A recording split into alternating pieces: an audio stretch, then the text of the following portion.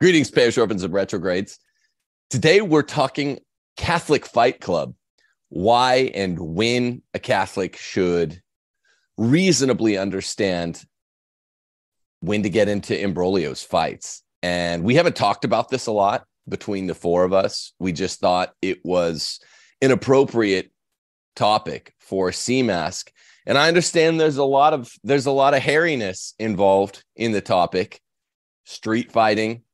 I'll just lead off by saying, in my partly or largely misspent youth, a lot of my street fighting experience comes from situations where I was not perfectly virgin clean in avoiding all acts of aggression, according to the Mr. Miyagi principle. That's of course what one should do if one wants to live according to God's law, and the Catechism is, only protect yourself, only strike as according with the principle of double effect. But realistically, that's not how I did it. And realistically, it's a little hard to learn some of the ins and the outs of street fighting without making some mistakes, tactical errors, but also moral hazards. So with me today, because it's a Christian masculinism show, because it's Friday, I'm joined by my three friends, Elliot, Michael, and Will. You guys know them from past CMASCs. Elliot, and then Michael, and then Will. How are you gentlemen doing today? Doing great, my brother. Proud to be here. Excited to talk about whooping ass, because sometimes that's what men got to do. I think we're built that way, and that's how things become great, right? Nothing is really unfolded without some bloodshed. And so maybe this is something that we got to do. I like it, Elliot. How about you, Mike? You're Army Ranger Mike. What's up? Yeah. And it's off my first cage fight a couple months ago. So yeah, it's an appropriate topic. It's near and dear to my heart. I think, I echo Elliot's sentiment, your sentiment as well. It's I don't think Christianity is not about absolute pacifism. I mean, there needs to be times where it is ethically appropriate for the defense of self and others, and you need to have capacity when needed. Yeah, right. I agree. Happy to be here, guys. We need to talk about why meekness isn't weakness, and what turn the other cheek really means and doesn't mean. Beautiful.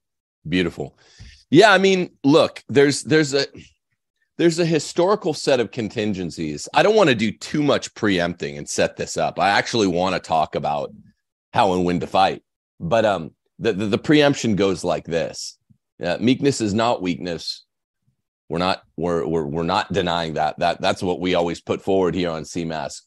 But the fact of the matter is saying, stay out of fights. This is a good bit of prudential wisdom, if you call it that, but so is stay out of arguments. And no one can do this. No human being can stay out of all arguments, just as no man can stay out of all fights, in my estimation, without compromising some principle. So today's show is hairy for the reasons of pearl clutching. There are pearl clutchers out there that are like, if you've ever been in a fight, you ain't Catholic or something. For one thing, to the extent that whatever anyone does when they get into a fight is sinful, any contributory sin on the part of the Christian, well, you go to confession for that afterwards.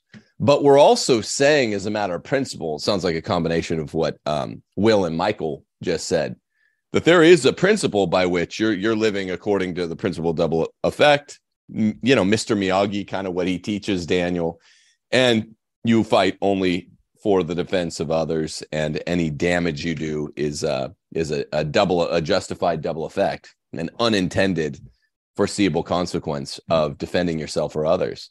But I mean, yeah. So again, double disclaimer. Today we'll be talking about some of the stuff from the past where, for my part, in a lot of these hairy situations I've been in, I was a contributory factor as a young man, high school and college, street fights. So there it is. Let's get that out of the way right up front. Will, you want to explain precisely what you mean by meekness ain't weakness? Yeah. So to take the example of a guy who never gets angry, well, that's the failing, because there are things that sometimes warrant anger, and anger is just a natural passion that prompts us to do things, to get things done, to fix things. So if you're a teacher, for example, and your class is misbehaving, you'll start feeling angry because you're supposed to correct them so they learn properly. If you're a parent and your kids are misbehaving, you'll start feeling angry as well because you want them to behave the way that they should. Now, the weak man, he won't feel that anger. Maybe he doesn't even care about fixing things because he's too nihilistic. He's happy to let it all slide.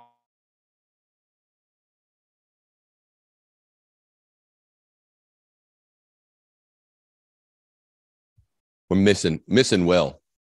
To fix Elliot it. and Michael. Sorry, you froze for a while there, Will.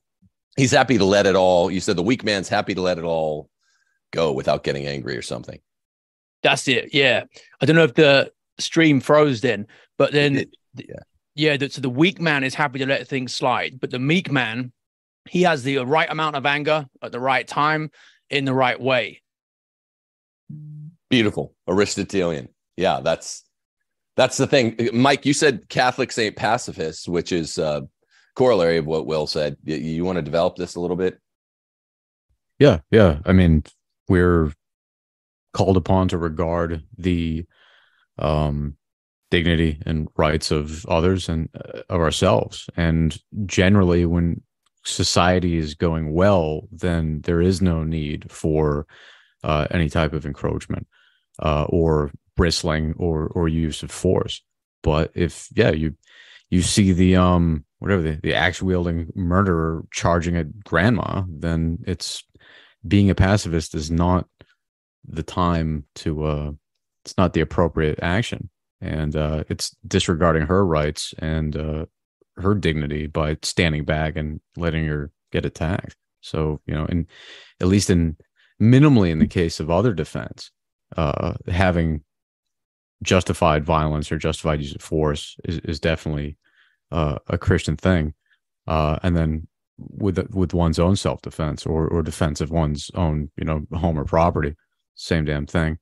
So then we can obviously get into what's the degree of proportionality that you're bringing to that. That's a question, but minimally the right and the capacity probably ought to be there, especially if you're a man.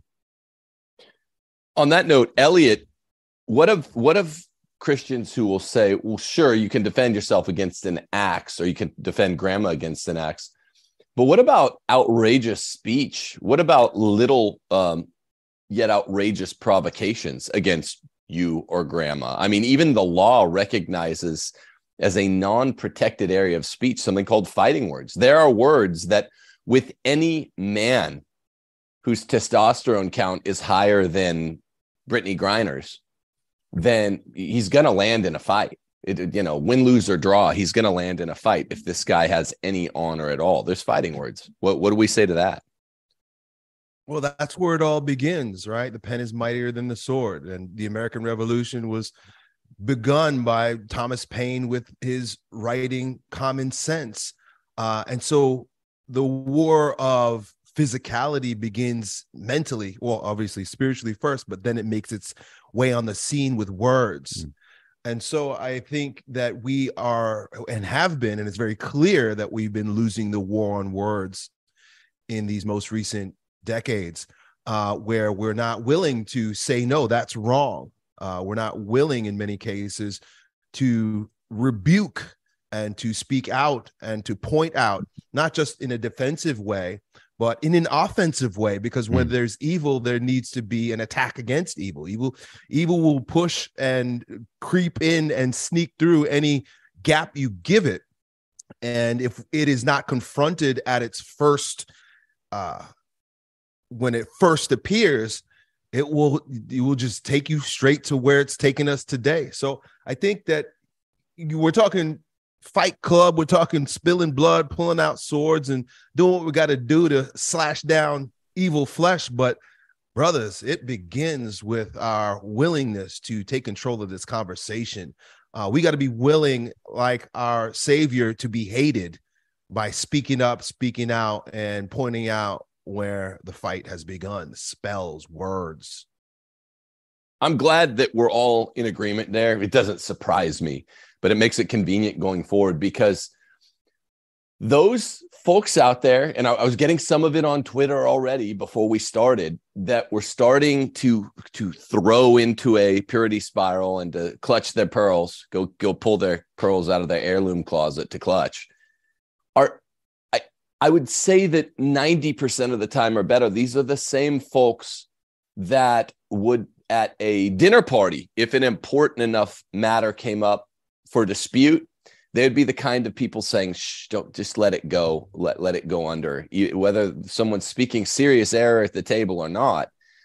And we've quoted this Augustine quotation before on the show. Hope has two beautiful daughters, anger and courage.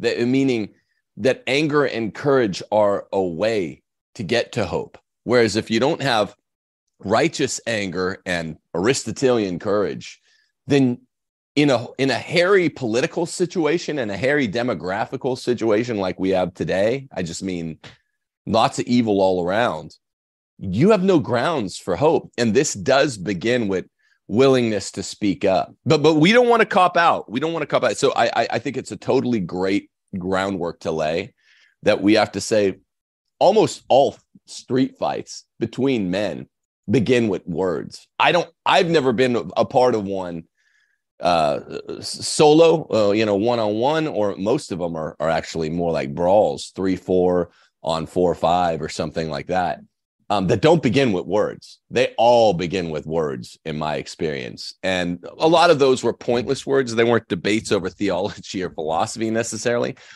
but those can go that way too. Mike, me and you have this resounding critique of academics in our most recent book, Don't Go to College, right? And one of the main things I really disliked about 99% of the academics I've ever met is they think that anything should be entertained, even the conservative ones, even a lot of Thomists. Like, dude, even Pope Francis, in the one quote he's ever made that I liked, said, if someone insults your mother, like Mother Church, you punch him in the nose. I think that might be the only time I've ever affirmatively quoted Francis. Academics don't believe that. And they have a sort of urbane, pseudo-genteel, cultivated weakness. And it turns my stomach. Should anything be tolerated, or should we get away from this academic mode of thinking about dialogue? Yeah, I mean, it's a cultivated tolerance that devolves into nihilism. And, it's just, there's it. You don't enter into a reciprocal dialogue with evil. You don't enter into like a reciprocal pluralistic dialogue with insanity. You fight that. You draw a line in the sand. You push back on it. You call it out. You confront it. You drive it back into the shadows. You don't sit down and have an adult conversation with it. And that's it is the default posture, or at least it pretends to be in the academic circles, right? We're just going to have infinite conversation about any pluralistic, insane idea possible for the sake of pluralism, for the sake of tolerance. Otherwise, I don't want to be called a bigot. I don't want to be accused of having convictions, which effectively is, if you have convictions, you get called a bigot. So, you wouldn't want to be called that. So, just infinite nihilism and infinite tolerance. It seems like that only goes one way, though, right? Like, so the tolerance, you're supposed to tolerate absolutely everything that's diabolical, but anything that has boundaries, anything that's righteous is intolerable. And so we have this issue now with censorship, right? And so it's all, if I understand correctly, and maybe you guys can tell me if this is true or not, but I don't think freedom of speech is a Catholic value. In fact, there are certain things that I believe we are really not supposed to say because they can pervert, they can cause scandal, and there's certain conversations that should just be actually censored. but it's almost like the that has been turned around. Everything has obviously been turned around. Where now, like, anything that would stand for what's right, what's good, what's true, what's beautiful is shut down. But then from the Catholic traditional perspective, it's almost like, well, you're allowed to say whatever you want now.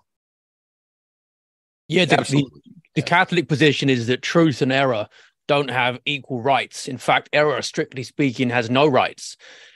Now, what we've got, I would argue now, Elliot, you pointed out exactly what's happened, is that truth is the thing most suppressed because truth often hurts, it stings.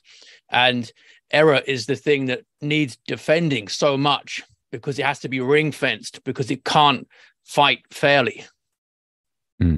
Yeah, let's talk about this for 1 second.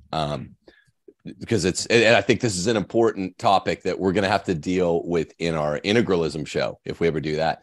There's Pio Nono, Pius IX, and the syllabus of errors. Error has no rights. Great quote. Lots of Catholics online who don't understand the context spit this out all the time. Even in the American tradition, in 1791, let's say error, qua 1791, when the First Amendment was ratified. The jurisprudence at the time was called the Zenger jurisprudence. Under the Zenger laws, all the First Amendment free speech in America meant was, I'd use drum roll if I had it, no prior restraints on speech. No prior restraints simply meant the government will not figure out what you're going to say if you're going to give a talk on such and thus at a given time, show up and silence you beforehand. But any law, particular state laws, we're talking about, not federal laws, which are all illegal and ungodly, to have strong federal laws, which is what integralists in America want, are strong federal laws, which is why it violates subsidiarity. But state laws that say, look, if you say thus and such, it's illegal in the state of Mississippi.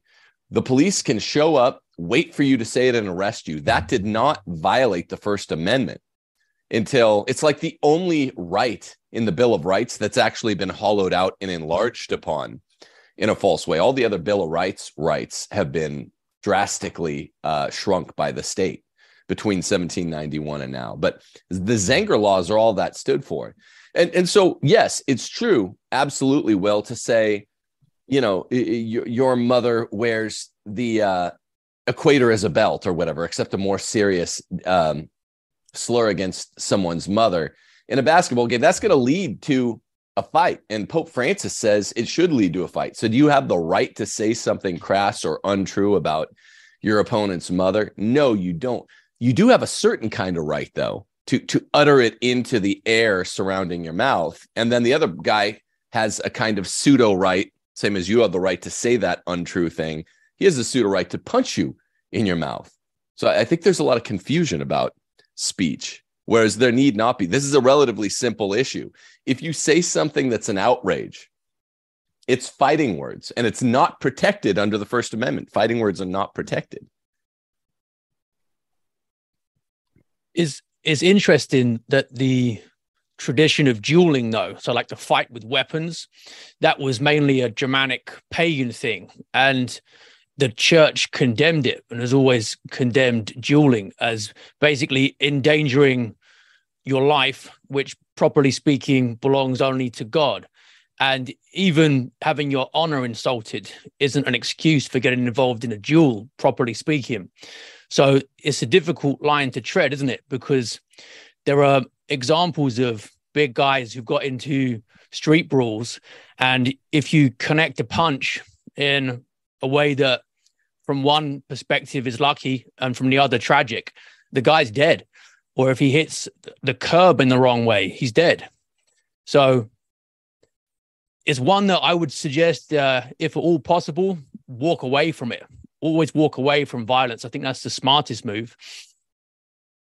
Yeah, absolutely. Absolutely. I mean, there are three Catholic encyclicals, three papal encyclicals on dueling. They're all utterly univocal. They say the same thing. You cannot kill someone because they insulted your honor. You know, it's an absolute no. There's no principle of double effect. The principle of double effect, just so everyone's clear out there, doesn't even protect you if someone breaks into your house. You get out your gun and they start retreating.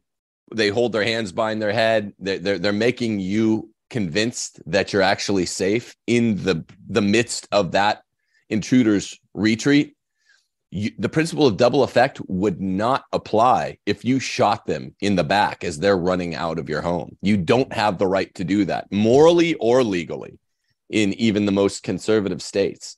The principle of double effect means that there's a foreseen but unintended consequence, where someone's advancing on you, you kill them, but what you're really intending is to defend your family's life or your own life.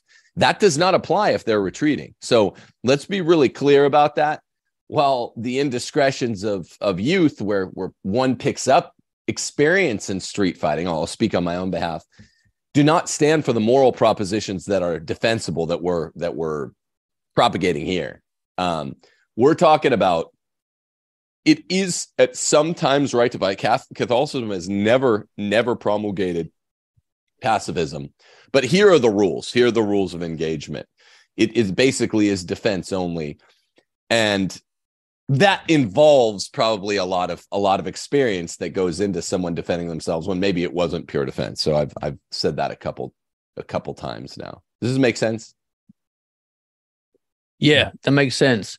So if it's purely about personal honor has been insulted, or someone's challenged you, calling you a coward, then getting into a fight over that, especially if it in olden times involved pistols, that's wrong. But if someone's coming after your family, for example, and you've got a duty to protect them, then we're talking a different situation.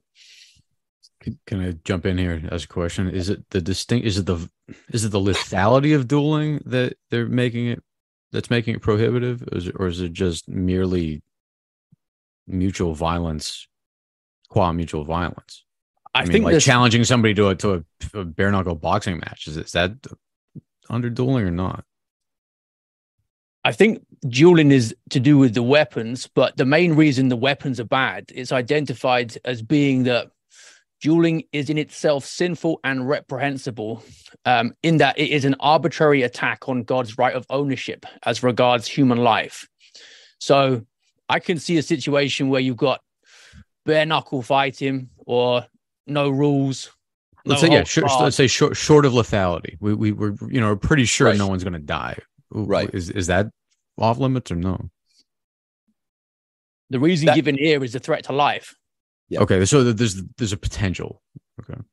My brother told me, I've never been able to find it, but he doesn't tend to get this stuff wrong. There's one or two papal encyclicals that mention the lyceity of pugilism, boxing, and again, he doesn't tend to get that stuff wrong. I just haven't found it. They might not be encyclicals titularly devoted entirely to boxing, but there are some expressions that it's okay, that it's morally okay to box.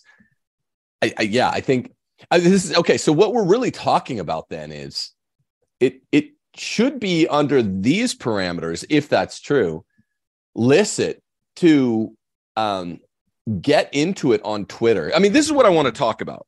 But first, since we're just by way of closing the war with words segment and move on, as the chronology always goes in a fight, to the words aren't going to do, let's fight each other, which seems to happen.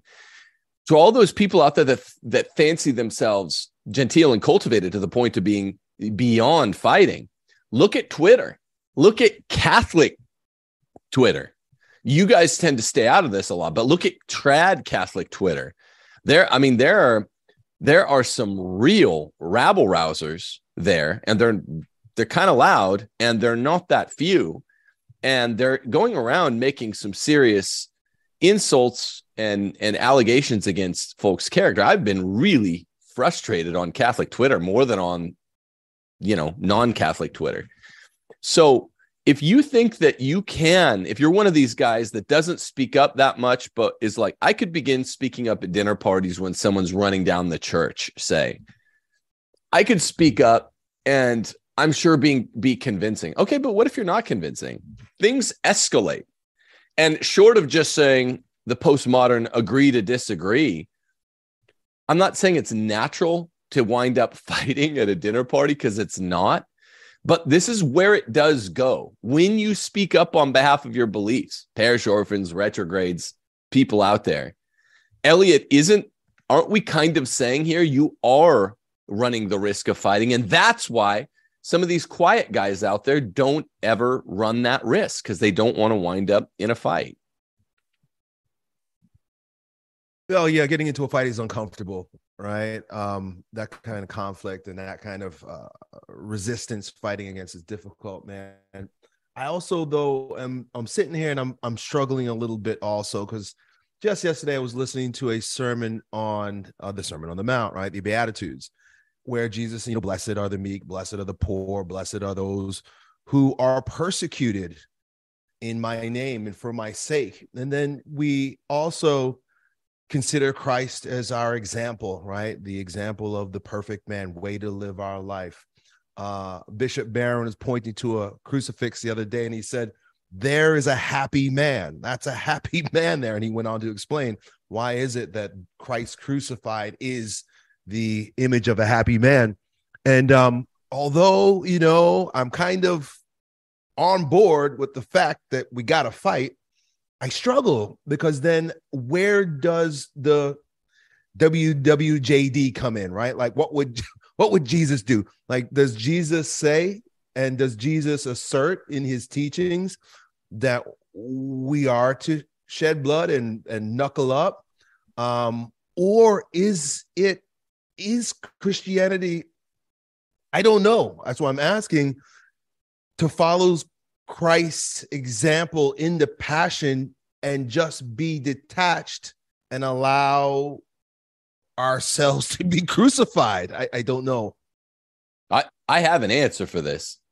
I don't know if anyone else wants to go, but you want me to give the answer for this that I would venture, Elliot? That would help me. Yeah. Yeah. So remember, Christ came as expiation for Adam. Christ knew, and also he was the God man, so it would be at the very least unfitting for him to satisfy the Jewish expectations that he'd be this martial military Messiah guy. But more than that, he had to go to the cross.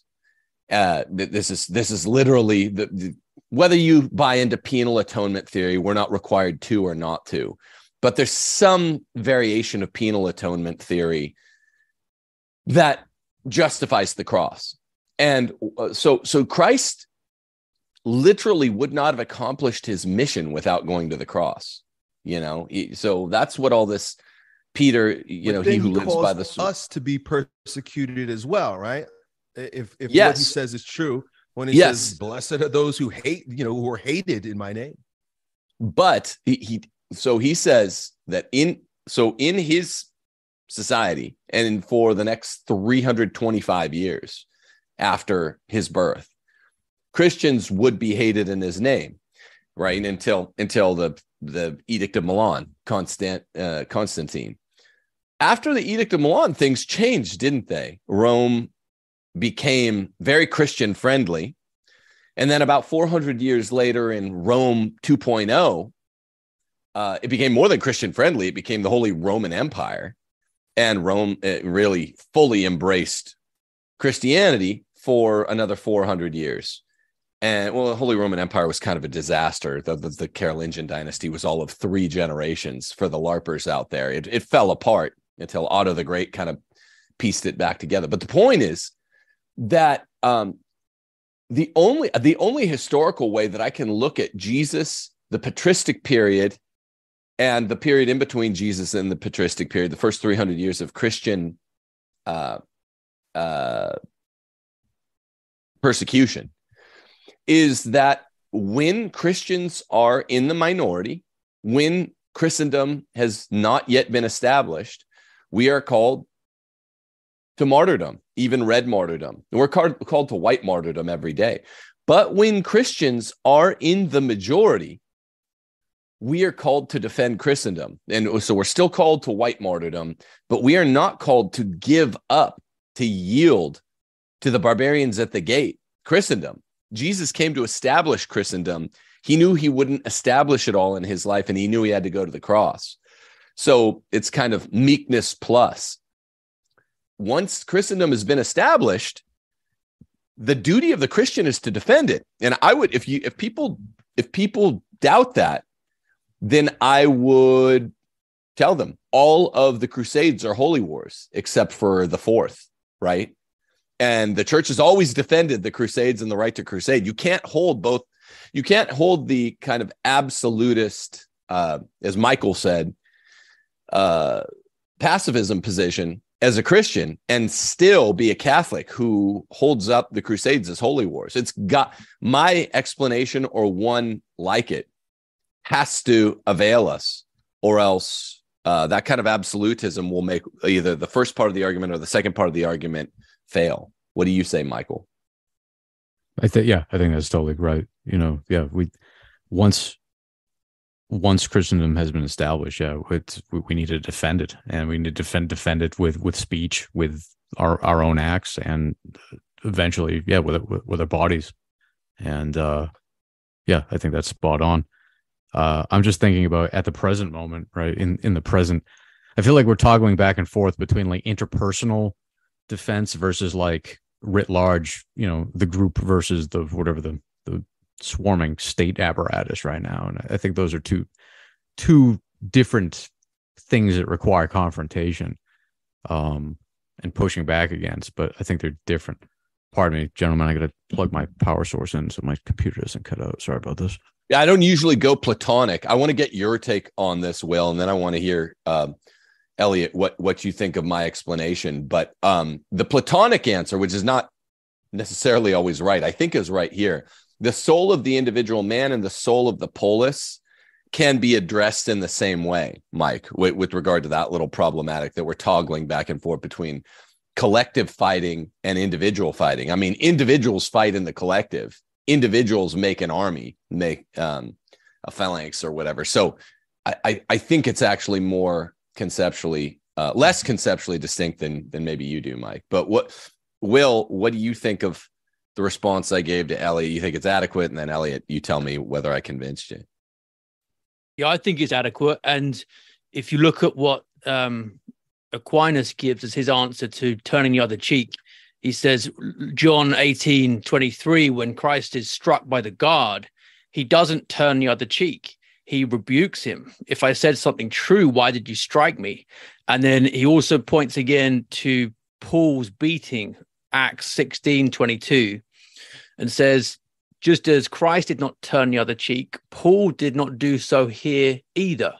Accordingly, we should not think that Christ has commanded us to actually turn our physical cheek to one who has struck the other. Instead, he says that Paul warned his abuser of divine judgment and retribution. But I think that idea of turning the other cheek as literal pacifism, just lying down and being helpless before somebody assaulting you, has probably done more to push more men away from the church than most Christian concepts. It seems the one there's the biggest misconception about. Agreed. What do you think about that, Elliot? I appreciate and like your answers, all of you. But we have to admit that has been lost in the wash. Like, this is a thing that many people struggle with, and may be part of the reason why we've been run roughshod over for so many generations here now. Like, how did we fall into this place, or how was it not very clear from the beginning that what you described is the case, and how did we lose that sense of defending the church and fighting for the righteous reasons to this place where now we have guys who, like you say, turn the other cheek and allow themselves to be walked all over and stepped on? Well, like anything, I think it's an infiltration of true Christian teaching. And this one was probably easier to muddle than most because it's so hairy as it is. I mean, Jesus really sounds like a pacifist a couple times in the scriptures. I love the Thomistic interpretation that Will just read, and I've looked that up before myself. But that's a hairy one. I mean, the only way that you can get a good answer is the church never contradicts herself, right? So it's kind of an argument from authority, which as a Catholic philosopher, I'm not really want to make. But the church, the church of the martyrs, the seed of the church is the blood of the martyrs, right? Well, that means the first 300 years, there was no other solution but to follow Christ all the way to the cross. 11/12 of the apostles followed Jesus all the way to the cross, even though, ironically, the 1/12 of them that did not have to be crucified himself was the one that followed him to the cross on, Good Friday. Now, the other 11/12 of them who didn't do it on Good Friday had to go to the cross other times. Think about that, people. It's kind of a deep one.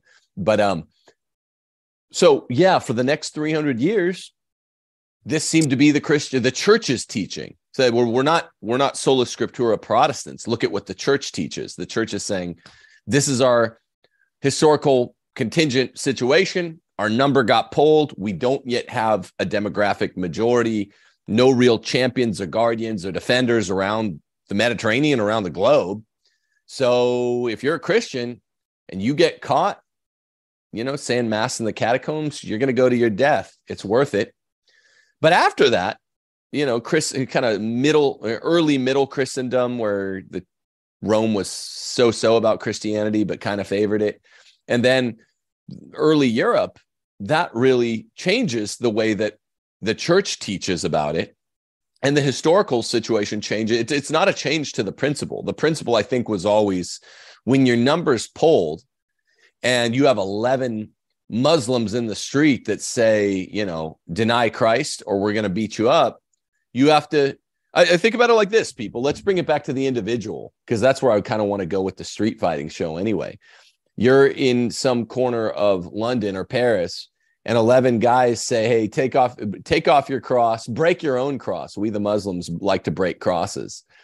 Break your own cross, the one you have around your neck, Tim. And I'm like, look, I'm not Jackie Chan. I definitely am going to get the shit kicked out of me here, but it's worth it, right? That's the early church. And yet, if you guys are with me in 4 or 5 other guys, even if it's 11-9 odds or 11-8, it's like, let's go, man. Let's go. That's the church. And if there's 11 of them and then I have an army of 20 behind me, that was more like the Crusades, right? 20 guys jump out from behind me. It makes sense that I'm like, no, not only am I going to not break my cross, but I'm not going to be martyred. Does that make sense? I think that kind of makes it clearer. Mm-hmm, mm-hmm. I'm going to throw these things. So what do you guys say? I think it's good you asked that, because a lot of people out there are scratching their heads, but I think it reduces to a relatively simple principle. I'm 11 on 1. I'm not going to deny Jesus. I'm going to get my ass kicked. 11 on 11. Let's go. Let's tango. What do you guys say, Michael? Will? I have a slightly tangential thought here. Maybe I can connect it. So what the Muslims do really well, and what the left does really well, is that they claim physical space short of it being an outright physical confrontation, right? Like they will move in packs. You will find yourself outnumbered.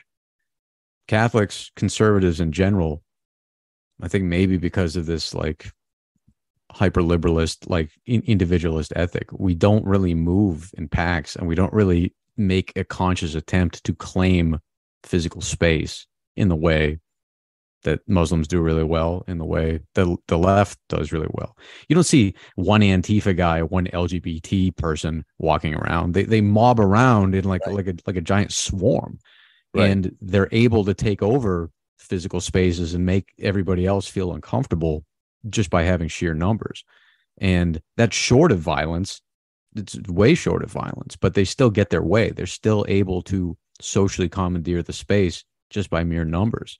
So I think one possible solution, that we have in our kit bag is to start moving in packs. Start, Jack Dunneman's whatever, the way of the gang. Start moving with your bros. Get a crew together and move around in packs. Then see if those social confrontations rise up or not.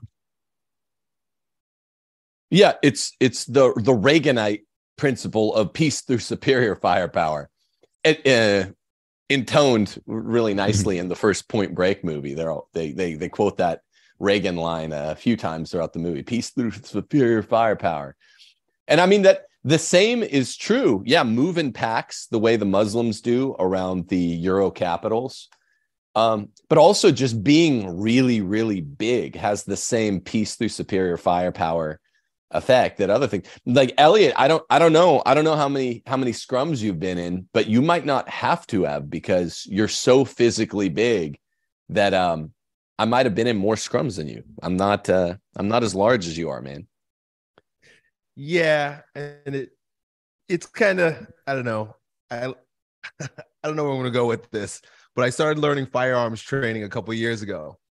And I'm like, okay, this is great. I live in Florida, so, I have a concealed carry weapon. And so, I started getting on the habit of buying lots of firearms. And so here I am now. And even though I carry when I go, I know that just by the way I look, I'm probably not going to get messed with. And so I think the best defense is just, travel, like you said, travel in packs. Why? Because you're big. Best defense is look mean, look tough, look unfuckwittable. And, in many cases that will defer, they'll delay or defer the violence anyway. Be loud mouthed, right? I mean, think about the animal kingdom, these various animals that, are small, but the big animals won't mess with them because they make themselves look big, or they make a lot of noise, or whatever the case may be. These lefties, they are squeaky wheels. They make a lot of noise. They shout and they cry and they hold up signs. That makes them seem a lot scarier than they really are. So I'm just kind of like elaborating on what you're saying, but giving the perception of fierceness is in many ways just as important, just as powerful as being able to scrap. It's not just a numbers game, though, because if you look at elite theory in politics, the organized minority defeats the disorganized majority. And I think part of what Michael's pointing out is that you've got people who've got real cohesion and an aim and unity.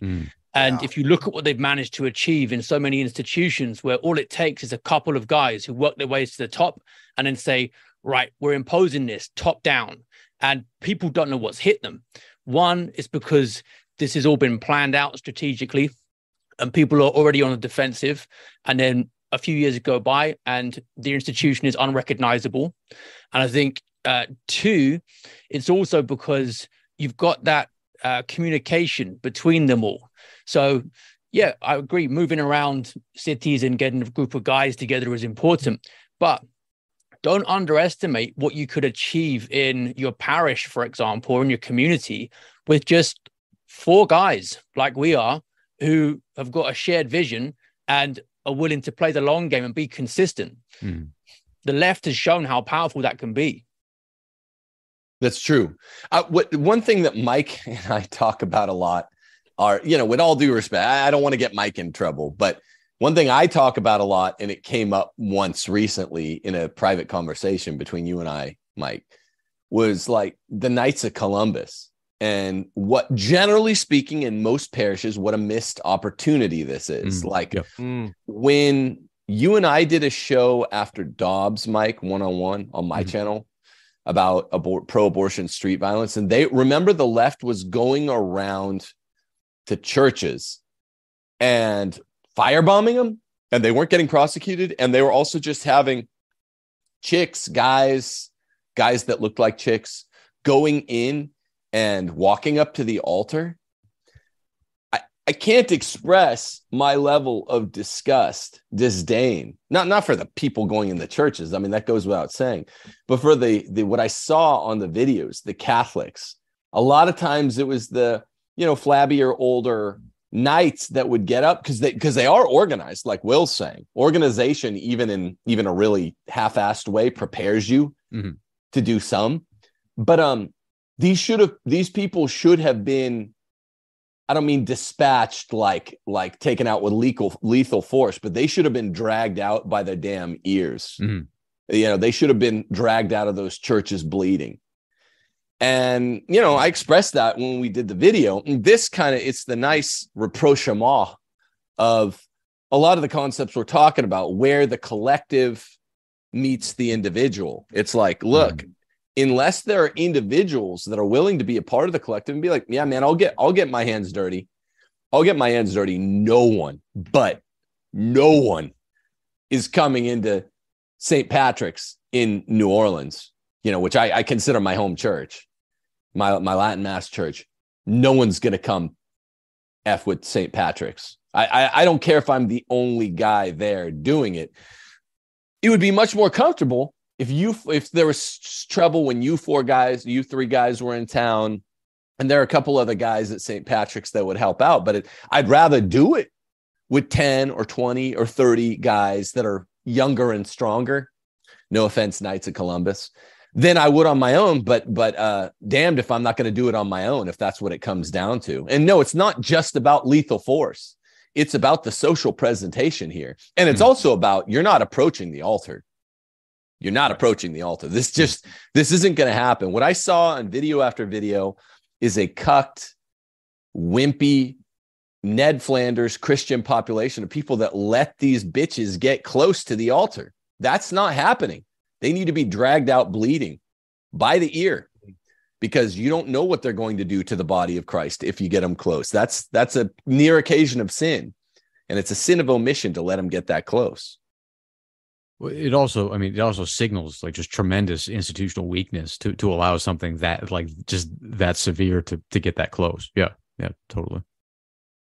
This is where the Protestants definitely have a leg up on us.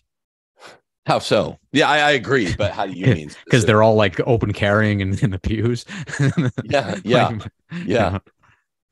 One thing, though, I don't think they're as organized. I just remember listening to Jesse Romero speak about when the Satanists were coming into I think it's Scarsdale or Scottsdale, and how, you know, all the Christians came because we're all against Satan, but how obvious it was that the Catholics were together praying the rosary in unison. We all know the same prayers. I mean, this is huge. We've got really high-powered precision weapons as Catholics with our prayers. We have the times of prayer. We have the prayers themselves. We can go to war in a unified way that Protestants absolutely cannot, because they're all praying off the dome, making stuff up. And there's no really cohesion in the spiritual warfare or even in their liturgy. At least we can get together. And if it, you know, and this is something I think we kind of, I don't want to say that we skated over this. Of course, the conversation is about Fight Club, but to fight the spiritual battle with the weapons that we have, like the imprecatory and deprecatory prayers, binding prayers and deliverance prayers. And, you know, I've been doing a lot of listening to Father Ripperger and his spiritual warfare. We can create some serious damage with just our cohesive, unified body of prayer, men. Elliot, that's a great point. And let's talk a bit more about the thing you raised at the start of the fight over words, because Tim, you'll know more about this than I do, but a lot of the Psalms, I think 3 whole Psalms and many verses, were cut out from the traditional Psalter, the Liturgy of Hours, cut what many men would regard as the most masculine verses. And without those, and without people being steeped in them, with going through the Psalms each week, a lot of what we're talking about here, it sounds odd. It doesn't sound Christian because people aren't connected to that tradition. Let me just give you an example of a couple of them that were cut so you can get a feel for them. He will execute judgment among the nations, filling them with corpses. He will shatter heads over the wide earth. Well, that one's got to go because it's about splitting skulls. So we can't have that. Another one as well. We've got, you, Lord God of hosts, a God of Israel, awake to punish all the nations. Spare none of those who treacherously plot evil. For the sin of their mouths, the word of their lips, let them be trapped in their pride. for the cursing and lies that they utter. Consume them in wrath. Consume them until they are no more. Then it will be known to the ends of the earth that God rules over Jacob.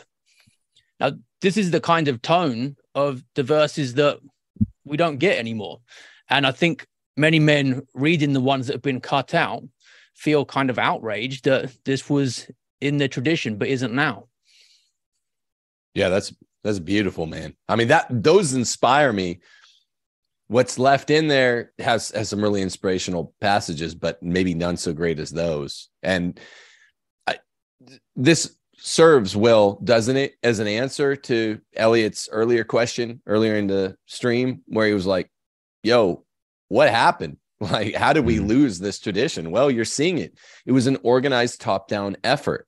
And a big part of my apostolate that isn't quite as catchy, hasn't proved quite as catchy as some of the other trad Catholic apostolates out there. You know, you guys know them, which mostly they just say, like, look, if everyone would go to Latin Mass, everything would be perfect. Now they'll deny it when you put it propositionally like that, but that's really what they're saying. That really is what pretty much all the other trad Catholic podcasts are saying. The Latin Mass will save everything. The Latin Mass fell apart while we had the Latin Mass. What really would save Christendom, even if the bishops keep ganging it up, is men to take over their own families. And like everything we do on Fridays, gents, being willing to fight for the truth is a part of that. So, and being willing to say, yeah, those parts of the Psalter which were cut out for a reason, because we were meant to be pacified, castrated, kept quiet, relegated to a corner of toxic masculinity, all that nonsense. So what really can save Christendom, as we say in a different way every week, is men being the virtuous, strong leaders of the household. Even then, okay, your bishop won't allow the TLM. A lot of trads get mad at me because even though I'm a TLM supremacist, I'm like, look, Christendom's not going to go bye-bye, even if all you have to go to is the Novus Ordo, if you're in charge of your family. But people would rather have the burden on the bishops for things going wrong in Christendom than themselves. A lot of trad men are not the leaders of their family, and so they don't want to hear this. And a lot of trad men don't want to be charged fully with defending their family, which means if you go to the mall at any given time, you might have to defend your family physically. Sorry, that's what will save the West, not the TLM. As much as I really dislike the Novus Ordo and I love the Tridentine Latin Mass, no, there's no parity between them. I love the one. I really don't like the other. I think one's objectively better. But what will save the West is Christian patriarchs. We say that every day. And defending the family, sometimes you don't have your peace on you. You might have it on you most of the time, but you're not going to have it on you all the time. And you might have to fight. And you're going to have to fight for your household, because most women have been, whether they know it or not, feminized. You're going to have to fight, not physically, but with a program of taking it back over. Men don't want to do that. And they don't want to be charged with maybe having to fight. They'd rather say, oh, I carry a piece, I'll blow someone away before I'll fight with my fists. Well, fighting with your fists is a lot easier. You don't have to kill someone, man. It's a lot better. People love a victim narrative, though. And the most painful thing to realize is that strong men don't get their traditions ripped out of their hands. Yep. It was weakness in the first place. That's the bit that people like to skip over. And that's the tough message, Tim, that you're giving there, but it's the truth. So I've had the thought just then that I'm just going to start going through all these censored verses from the Psalms with my son. We'll do a few of them. He's going to know them, even if he's not going to get them anywhere else. Would you make that available somewhere, Will? Or where did you get that? I've got the link here. I'll send it to you afterwards. I've been looking for it for a while, but this page has got them all in one place. I might write an article up on these as well with some thoughts about them, because it's pretty interesting stuff.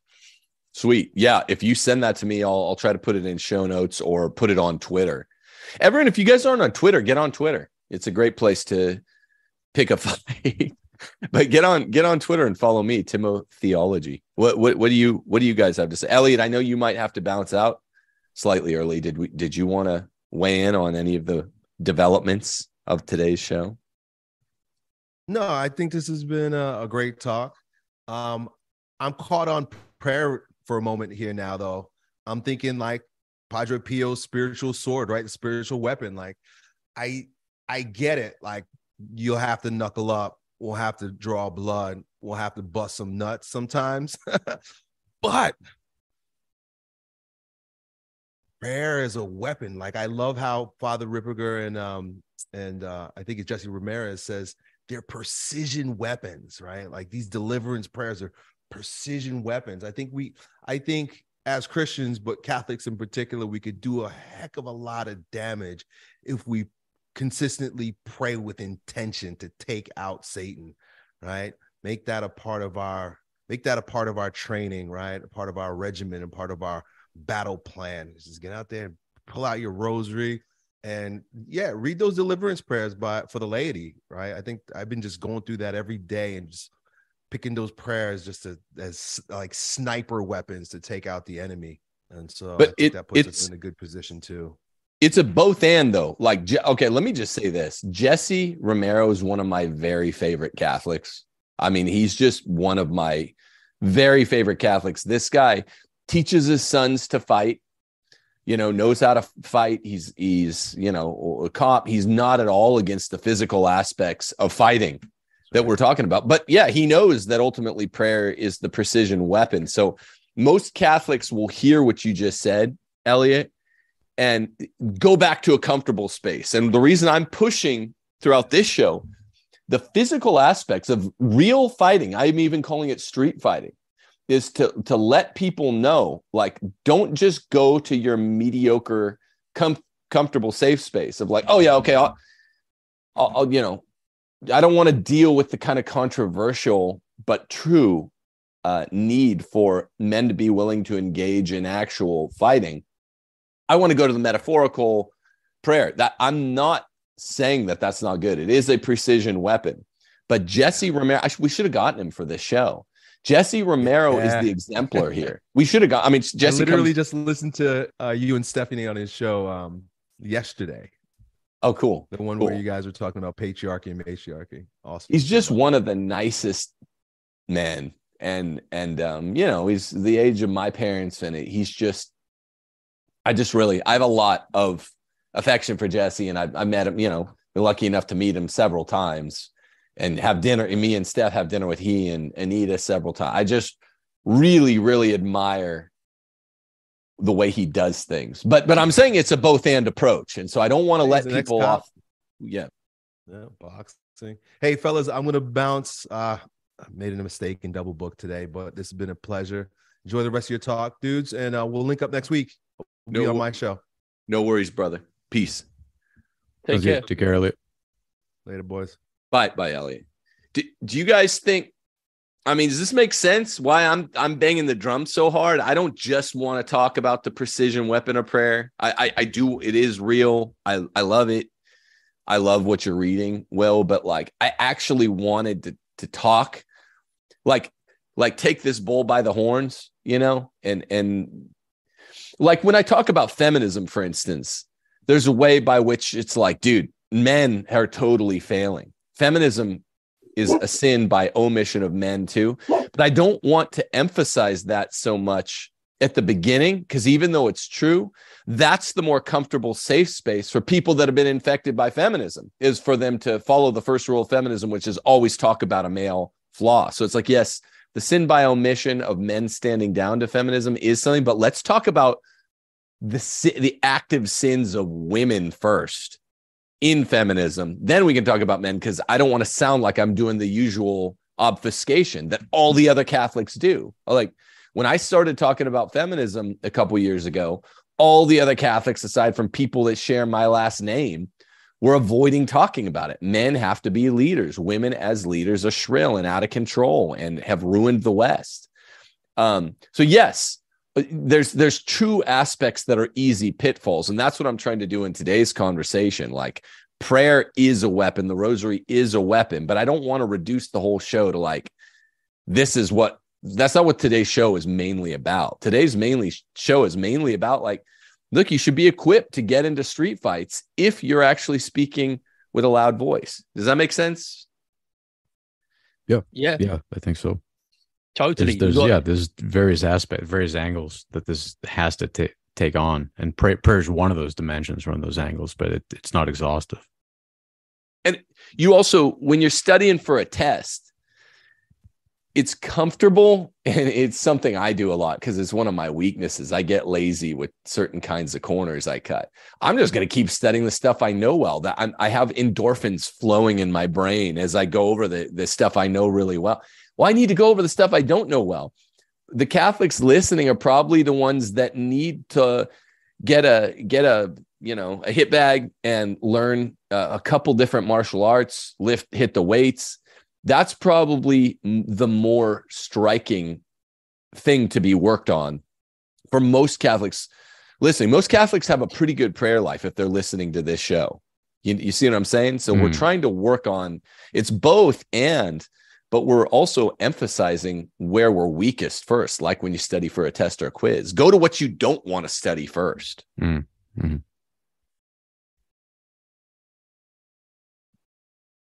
I don't know. What do you say, Will?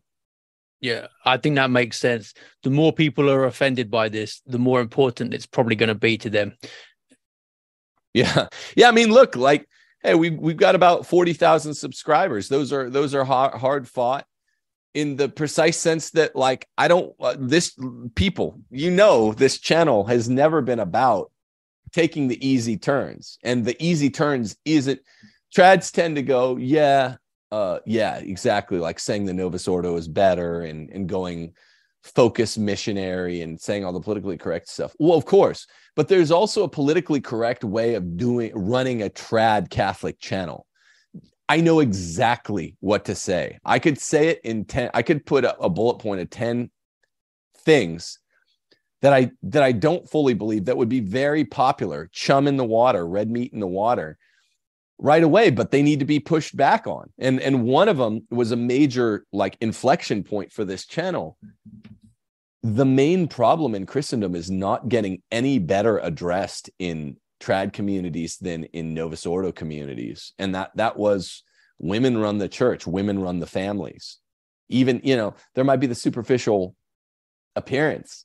If you go to a trad dinner party versus a Novus Ordo dinner party, the wife will kind of be, who is really the boss in most of these homes, will be kicking the husband under the table going, you have to lead the prayer. I'm not going to lead it. Whereas in the Novus Ordo household, she's the one leading it. But it's still her. She's still the Wizard of Oz behind the curtain, right? And choosing to address that rather than doing every other show on some aspect of the TLM. I do a lot of Francis shows, I'll admit that. That's kind of red meat in the water, but it's also breaking news. That's how I justify that. But it's kind of like you make a decision, like which way are we going to go? Are we going to try to give the audience what they want when we can, but also challenge them. And that's for people that know and love this show, that's what we've tried to do. And it's reflected by, the smallness of the moderation of the size of subscribers that we've had through the years, coming as I was from such a big channel. It was a deliberate choice, people. You have to do that. The people opposed to the message of patriarchy, ultimately that would lead you to your family being under attack and you shying away from your duties under natural law as the protector and putting your wife out in front as the human shield, saying, you deal with it, darling. There's the bad man banging at the car window trying to get in. And well, if the roles of the sexes and the proper ordering in the marriage don't matter, then as the husband, just sit back and let your wife lead and take charge. Right. Most people can see that's absurd, but if it's absurd there, it's also absurd elsewhere in the running of the household too. People just think they can get a pass on it. Yeah, they do. Hey, I'm trad because I go to the TLM. Well, let's see when it counts. And by the way, Will, I'm not so positive, just to bring things back to today's title. I'm not so sure, because habit is destiny. Any Aristotelian believes that much, right? Habit is destiny. Habit is character. Virtue is not an act, but a habit. I'm not so sure that all these guys, or some of these guys, wouldn't let their wives be the one to get out of the car, because their wives are leading day in and day out. They look to their wife for permission to do things. Their wife seems like she has a deep voice and carries a big stick. And of course, she's going to shrink in that situation. But I think a lot of the guys, because all of us are Pavlov's dog at some non-deterministic level, these guys are going to look to their wife. And I'm not so convinced it wouldn't be that, even though it's absurd. Yeah, I think you're right. Yeah. And if that does happen, the wife's not going to like it. She's not going to find you attractive. No. Being the feminist man then it's not going to get you the brownie points that you think it will. No, which is why politeness, the fake politeness that's overtaken the liberal West, is so bad for everything, because the fake politeness allows women to be the leaders in most day-to-day situations behind the facades of civil society, which are really paper thin. You even saw some of this during COVID, right? Once the facade's off, and people aren't good Christians anymore, by and large, it's going to get nasty fast. And no one, though, especially not the women, they are hightailing it out of there. No one wants a piece of that action. When there's a bad man at the door, a bad man rapping on the car window, the government knocking on the door, and COVID in places like Canada, that requires a man to deal with it. Yeah, feminism eventually leads to countries becoming so dangerous out on the streets that women can't go anywhere unaccompanied. That's the irony of it. Yeah, look at Germany. And the men weren't stepping up. That's the point. That's the very point. The men they're like, I don't know. I mean, this is kind of your big thing. Even in the more physical nature of today's conversation, like, should men step up when TERFs are being accosted by trannies? Should men step up and be like, hey, you better back off this little lady. She's a dame. They don't like that. Right. So you're like, look, and I always answer, you always text me this question every couple months. And I'm always like, that's when instinct just kicks in. I don't even think most of my street fights were mortal sins, because I have a fusty instinct. But I'd think about it. Yeah, well, I'm going to defend this chick, even if she hates me or whatever. I'm just talking about like the cop he's on hour 48 of his shift, and his wife and kids are back at home, and he's playing a referee between the TERF and the trans guy, beating the hell out of each other. At what point has that guy done his duty, and he needs to extricate himself and defend his actual family, as opposed to playing referee between these two groups that hate him? That's more my question. Yeah, I think you were also asking the principle of it. Like, isn't this an injustice for a man to defend a TERF that's a trans exclusive radical feminist from a tranny, who's threatening to beat her up or just accost her? Yeah, I guess in principle this is unjust, but it's, Aristotle says it's better to suffer injustice than to do it, right? And I think that's what it boils down to. Yeah.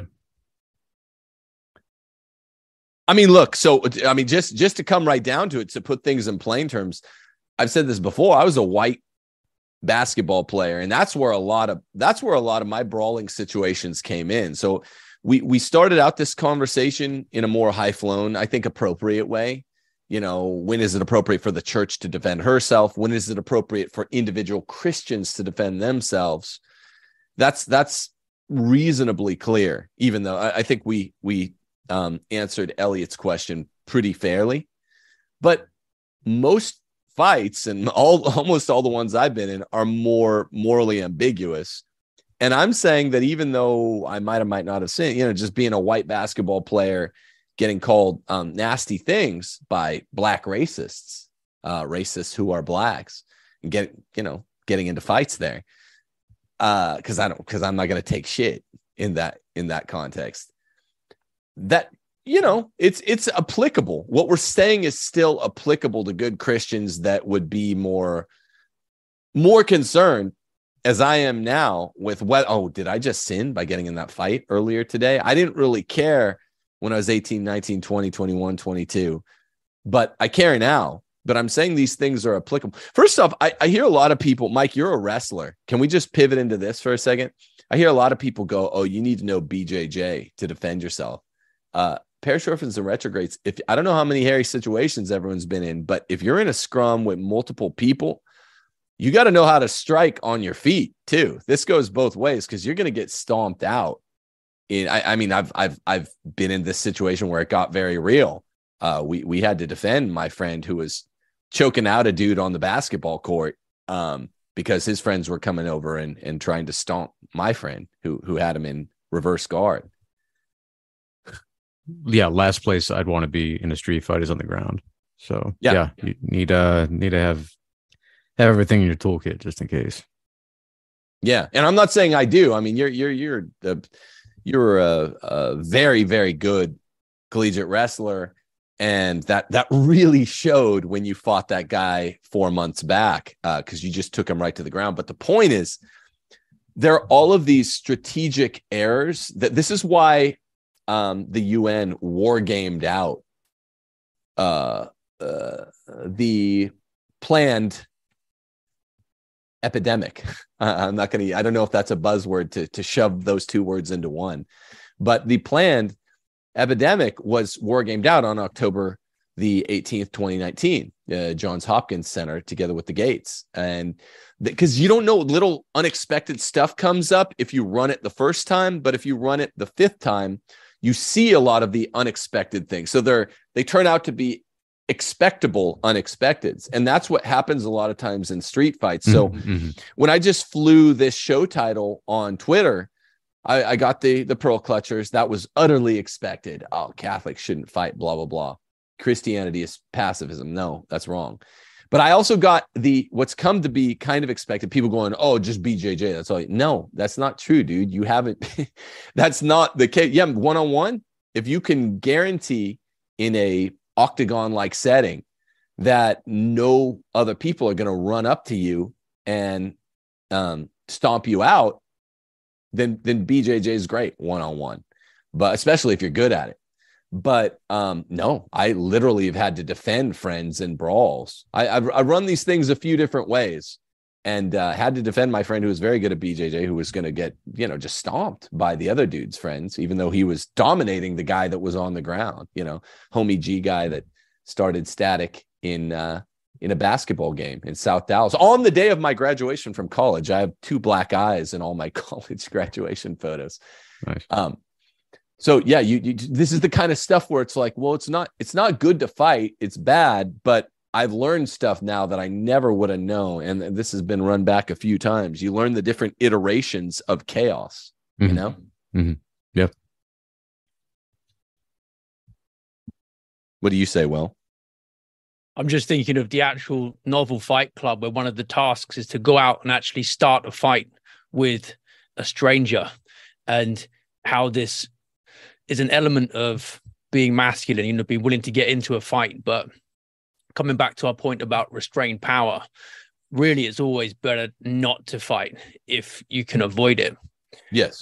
I'd done a bit of MMA training for a couple of years, and I don't do it now, but one of the things that really struck me from when I did do it was talking to the guys there who were doormen, bouncers, saying that, some of them were big, like 280 upwards pounds, tall guys like 6'5", 6'6", and they'd say it's not the other big guys that we're worried about. It's the guy who maybe weighs 140, who's got a razor blade in his pocket and will just slap you across the neck with it. Or it's his girlfriend who'll take off her stiletto heel and put it through your eye. And all concerns about honor or who's tough or who knows BJJ or who's got a good strike game, they all go out the window. That's where, if guys are asking me what MMA skills should I learn, my gut instinct is normally just like learn how to diffuse situations or run away quickly if possible. Yep. Yeah, and by no means should one ever start a fight. Yeah, like we were talking about calling this Fight Club, Catholic Fight Club, and that's the big problem is these guys in Fight Club. Tyler Durden is literally giving the assignment, go start a fight. Now, and that's utterly wrong, utterly sinful, utterly pointless, utterly stupid, because again, some guy that's $130 ends up cutting your neck and you die in a state of sin because you just started to fight. That's stupid. We're not saying that, but the reason that in Fight Club, the movie, that scene was funny is because it shows what cultivated society, and I'm putting it in scare quotes, right? You guys can see that because we're a society all over the West that kills our most innocent babies and holds up the mothers who do it as heroes. And even the pro-life movement won't say these mothers are murderers. Okay, we're not cultivated. We're the worst of what we read about in Persia, Greece, and Rome. So we're not cultivated, but in this sissified culture that thinks of itself as cultivated, the movie Fight Club shows how hard it is for all these guys to complete their assignment for the week. When Tyler Durden says, go start a fight, they're shoving guys in coffee shops. They'll do anything to avoid a fight. And I'm saying to Christians, look, society's changing rapidly. Agenda 2030 is progressing rapidly. It's changing even here at home, not just abroad, rapidly. We need Christian men that can fight. I'm not saying be Tyler Durden or the guys that are going out starting the fights, but you're not going to, I don't think people are going to be able to avoid the fights, even if they want to, 5 years from now, 10 years from now. Maybe so 2. I think what the word that keeps coming to mind here is confrontational, right? Is that we need to have to expect and to foster an ethic of confrontation. It doesn't need to be Fight Club. It doesn't need to be Tyler Durden running out, trying to pick a fight physically. But men, especially Catholic men, need to expect to take on a confrontational posture in the world, because the world has taken on a confrontational posture against us. And right, hiding in our church on Sunday in our homes, that's not enough. It's it just isn't. I think that's the essence of it. That was like me. The school I was fired from. It's a bit like that scene with Gandalf and the Balrog on the bridge. At some point, a man just has to put the staff down and say, "You shall not pass." Whether it's your classroom or whether it's the front door of your household, that's a situation that you can't shy away from if it comes to you. Yeah, I think that's really the goal of today's episode, is diminishing the strong conceptual distinction in the minds of most Christians out there between what Gandalf did with the Balrog, saying "you shall not pass," and dialectical instances thereof with physical confrontation, where COVID should have shown you. If you're Canadian and you listen to my show, we have a lot of Canadian fans. What do? They're coming to your home, forcing a vaccine that, could be very harmful to your kids and wife. Are you going to let them do that? You have to say "you shall not pass." That's not going out and starting a fight. That's being Gandalf. And when Gandalf does that, he says it, and that's honorable. The Balrog advances still. Well, he falls off the bridge. Then they tumble down a bottomless pit and fight for the next 3 days. Right. So there's a conceptual connection, or at least a nexus, that people shouldn't. It's a both and thing. That's all I'm saying. Be confrontational. Don't start the physical components of fighting. But if you are more confrontational, Christians, there will be more fights that you get in that turn physical. Actually, that's all I'm saying. That's what I'm saying. I guess I feel like I keep banging that drum, and I don't know if you guys think that's overstating the case, but that's strongly how I feel. No, I think it's right. And if you don't take the fights, then the Balrog is coming anyway, and there's no happy ever after. So you need to steel yourself for it. and recognize that it's coming, and you may as well start cultivating courage now. Yeah.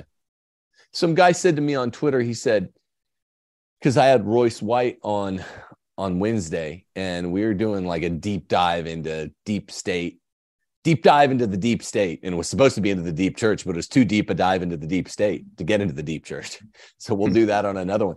And some guy said, this was really good, this show. And it was like the longest show I ever did. I don't do long format. It was like 2 hours, 15. He's like, this is really good, but it's like cheesecake. I can't do this every week. Have more normies. And I was like, dude, I don't want normies on my show. I've never tried to let normies on my show. Like, normies are wrong.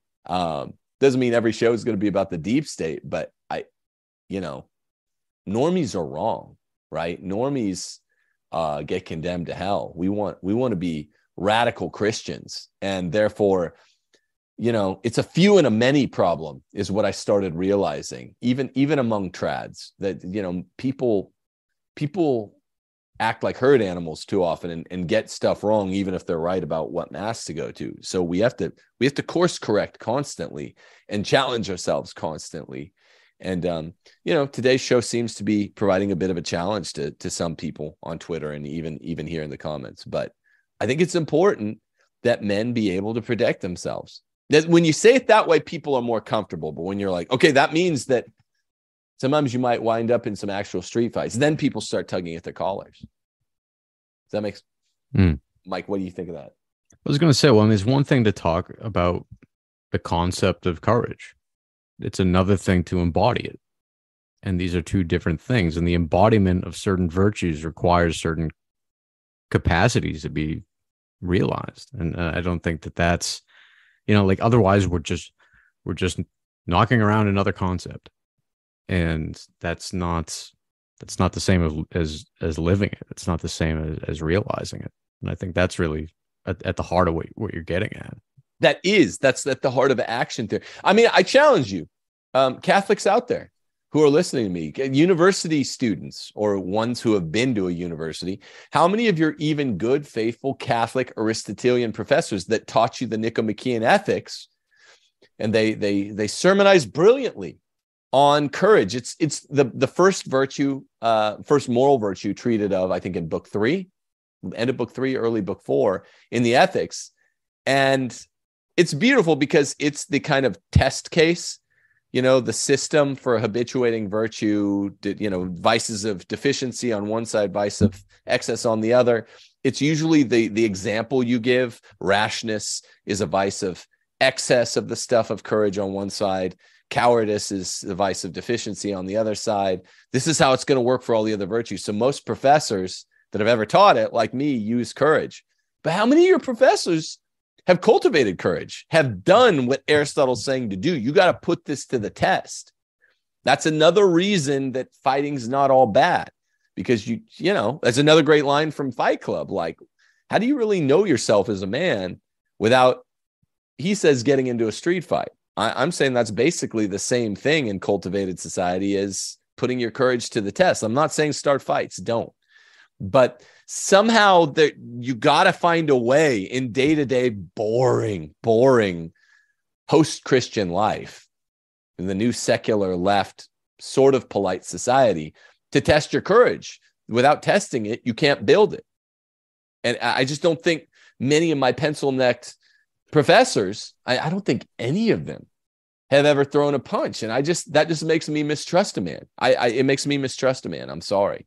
Is that wrong? So you're choosing a really weird demographic, though. I mean, pencil neck professors. That I don't know. They're some of our heroes. Huge segment of the population. Yeah. It is, but a huge segment, Mike. We just wrote "Don't go to college, bro." A huge section of the population, particularly the Catholic population, goes to decent Catholic schools, and they're all taught the ethics at those decent Catholic schools. And they're like, yeah, my professor said this. I really admire Professor so-and-so. It's like, okay, well, what does he really know about courage? That's all I'm asking. I'm just being like the gadfly of Athens, Socrates. What does that cat really know about college, about courage? And he knows a lot about college, but What does he know about courage? And I'm not saying it's 100% of them. It's not. But if they looked like you or Will or Elliot, then I'd be like, this cat probably knows something about courage. But that's not what most of them look like. Mm-hmm. Yep. All right. Well, I think this is pretty good. You guys have any parting shots, which is a military term? No one be offended. Yeah, I think this is a really appropriate topic to be talking about right now. Just because, like Elliot said, this starts with having the courage to speak and to speak truth, and to then have the skin in the game and the physical capacity to back that up. And I think that all those things are related. And right now, the way the world's going, whether you speak or whether you don't, they're going to regard even silence as being violent. So, we should anticipate that the confrontation is coming towards us, and we need to respond appropriately, which means leaning into it. And that means, having the physical capacity to do so. How about you, Will? As with the real Fight Club novel, I want to set everyone some homework. Here's your Fight Club homework. How about you tweet that homosexuality is wrong, that feminism is wrong, and that men should be strong. And then if you get pushback from that, you don't shy away from it. You engage a bit, and then you stand for what you believe in. Tim mentioned being radical. Radical means going to the root. And feminism in particular, if you follow Tim, you'll recognize as the root of much disorder. It's not solely a female problem. It's also a male problem, but it needs to be called out. I like that a lot. Nice. I mean, good homework. What if that is good homework? Well, you're good. You're the best homework giver. I mean, every show, there's a certain kind of really perfectly apropos quotation mongering that you have, and hey, go do this, task giving that you have, that is uniquely Will. It's a unique feature of the show that's almost got only your fingerprints all over it. So I want to mark this homework as well. I want to see it. So tag me at Nolan Knows on Twitter. Prove it. See, I want you guys do Professor Will's homework assignment and do my homework assignment. Take everything from that tweet, have it silk screened onto a t-shirt, and wear it out in the streets, because that's physical space. The problem is with Twitter, people go to what would be blows, and then there's no place to go, and then it's this Freud says you have all that animus built up, you go home and you get cancer and you die. Not that I like Freud, he's bad, but Twitter just builds up all this cortisol, man. I like the assignment very much. We should all have one tweet that we just, Nolan Knows has been on fire on Twitter, by the way, Will, and maybe you just do it and we'll all share it. But I'll get the t-shirt silk screened, and then parish orphans and retrogrades out there need to wear them. Then you find out what's up. Then wear them into the most liberal part of town, take up space. Well, so I tell you what, this has been good. We're pushing the envelope. That's what we do. We're pushing the envelope, people. We need your support, particularly going into 2023. Please support on Patreon. That's what helps me keep the lights on up here in this little studio where I do the Rules for Retrogrades podcast from. If you want to support the channel, if you do that, go to Patreon, Timothy J. Gordon. If you want to donate privately to me, because we pay a lot. We don't talk about this often. We pay a lot in monthly health costs, as you can imagine, particularly with Abby. If you want to donate for private giving, because we're, self-employed, you would not be able to guess how much insurance is for Abby after having that brain surgery she had a couple months before I got fired.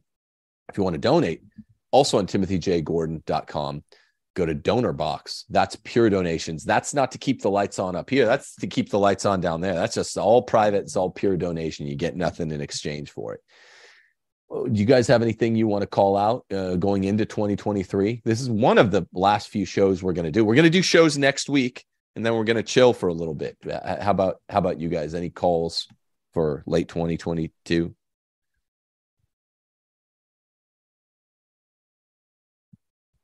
Will or Mike? Nothing.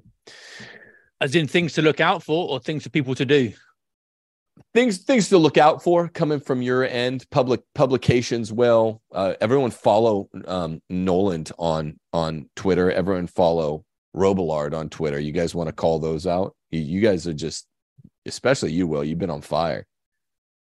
Yeah, there's Twitter. I'm just testing ideas out there and seeing what gets a reaction, because normally if you can get people reacting, it shows you're on something important. And then I'm developing those at article length on Substack. There'll be a full reflection on Fight Club, Nietzsche and nihilism coming out soon there. I think that book raises a lot of important questions, but gives really superficial answers. So people interested in this topic and the state of modern men generally will probably enjoy that. Then I've got the YouTube channel, and currently working on a book regarding the importance of the family structure and natural law too, which will be out later next year. Cool. That sounds great. Mike, you got anything special happening over there? Not anything terribly new. Will and I have our Best of the West book club that we do every Tuesday, and we're going through your book right now, Case for Patriarchy. So we'll be going through that for the next month, and that's been going along well. And then obviously still have the Don't Go to College book that you and I wrote on Regnery. That's still out. You know, you still get that for stocking stuffers for the whole family, and before the Christmas season. And that's really the only two things I'm working on right now. Just promoting those two things, and then you can find me on Substack as well. Yeah, if you buy Don't Go to College for the whole family, you know, your grandpa's going to be like, "Don't worry, I won't." Like, I wasn't thinking about it, Sonny. Yeah. Great grandma, one thing I needed to tell you, it's an emergency. Don't go to college. It's cooked. She'll be like, thanks. All right, people. Well, God bless you all. Don't go start a fight. That's not what we're saying. That's a sin and it's bad. And a lot of you need to practice a lot before you get into a kinetic situation anyway. Well, that's not what we're saying today. We're saying be willing to stand up for Holy Mother Church. It's the only affirmative quote of Pope Francis that in 10 years of this accursed pontificate I've ever quoted with any pride. He says, if someone insults your mother, talking about Holy Mother Church, you poke them in the nose. I think he meant punch them in the nose. That's what we're trying to sort through, and we hopefully did an adequate job of it. Don't go start a fight. On the other hand, at the end of every show, I say this from the Crusades, Deus Vult. God bless you all. Take care. God bless. Take care. Bless. Peace. Bye.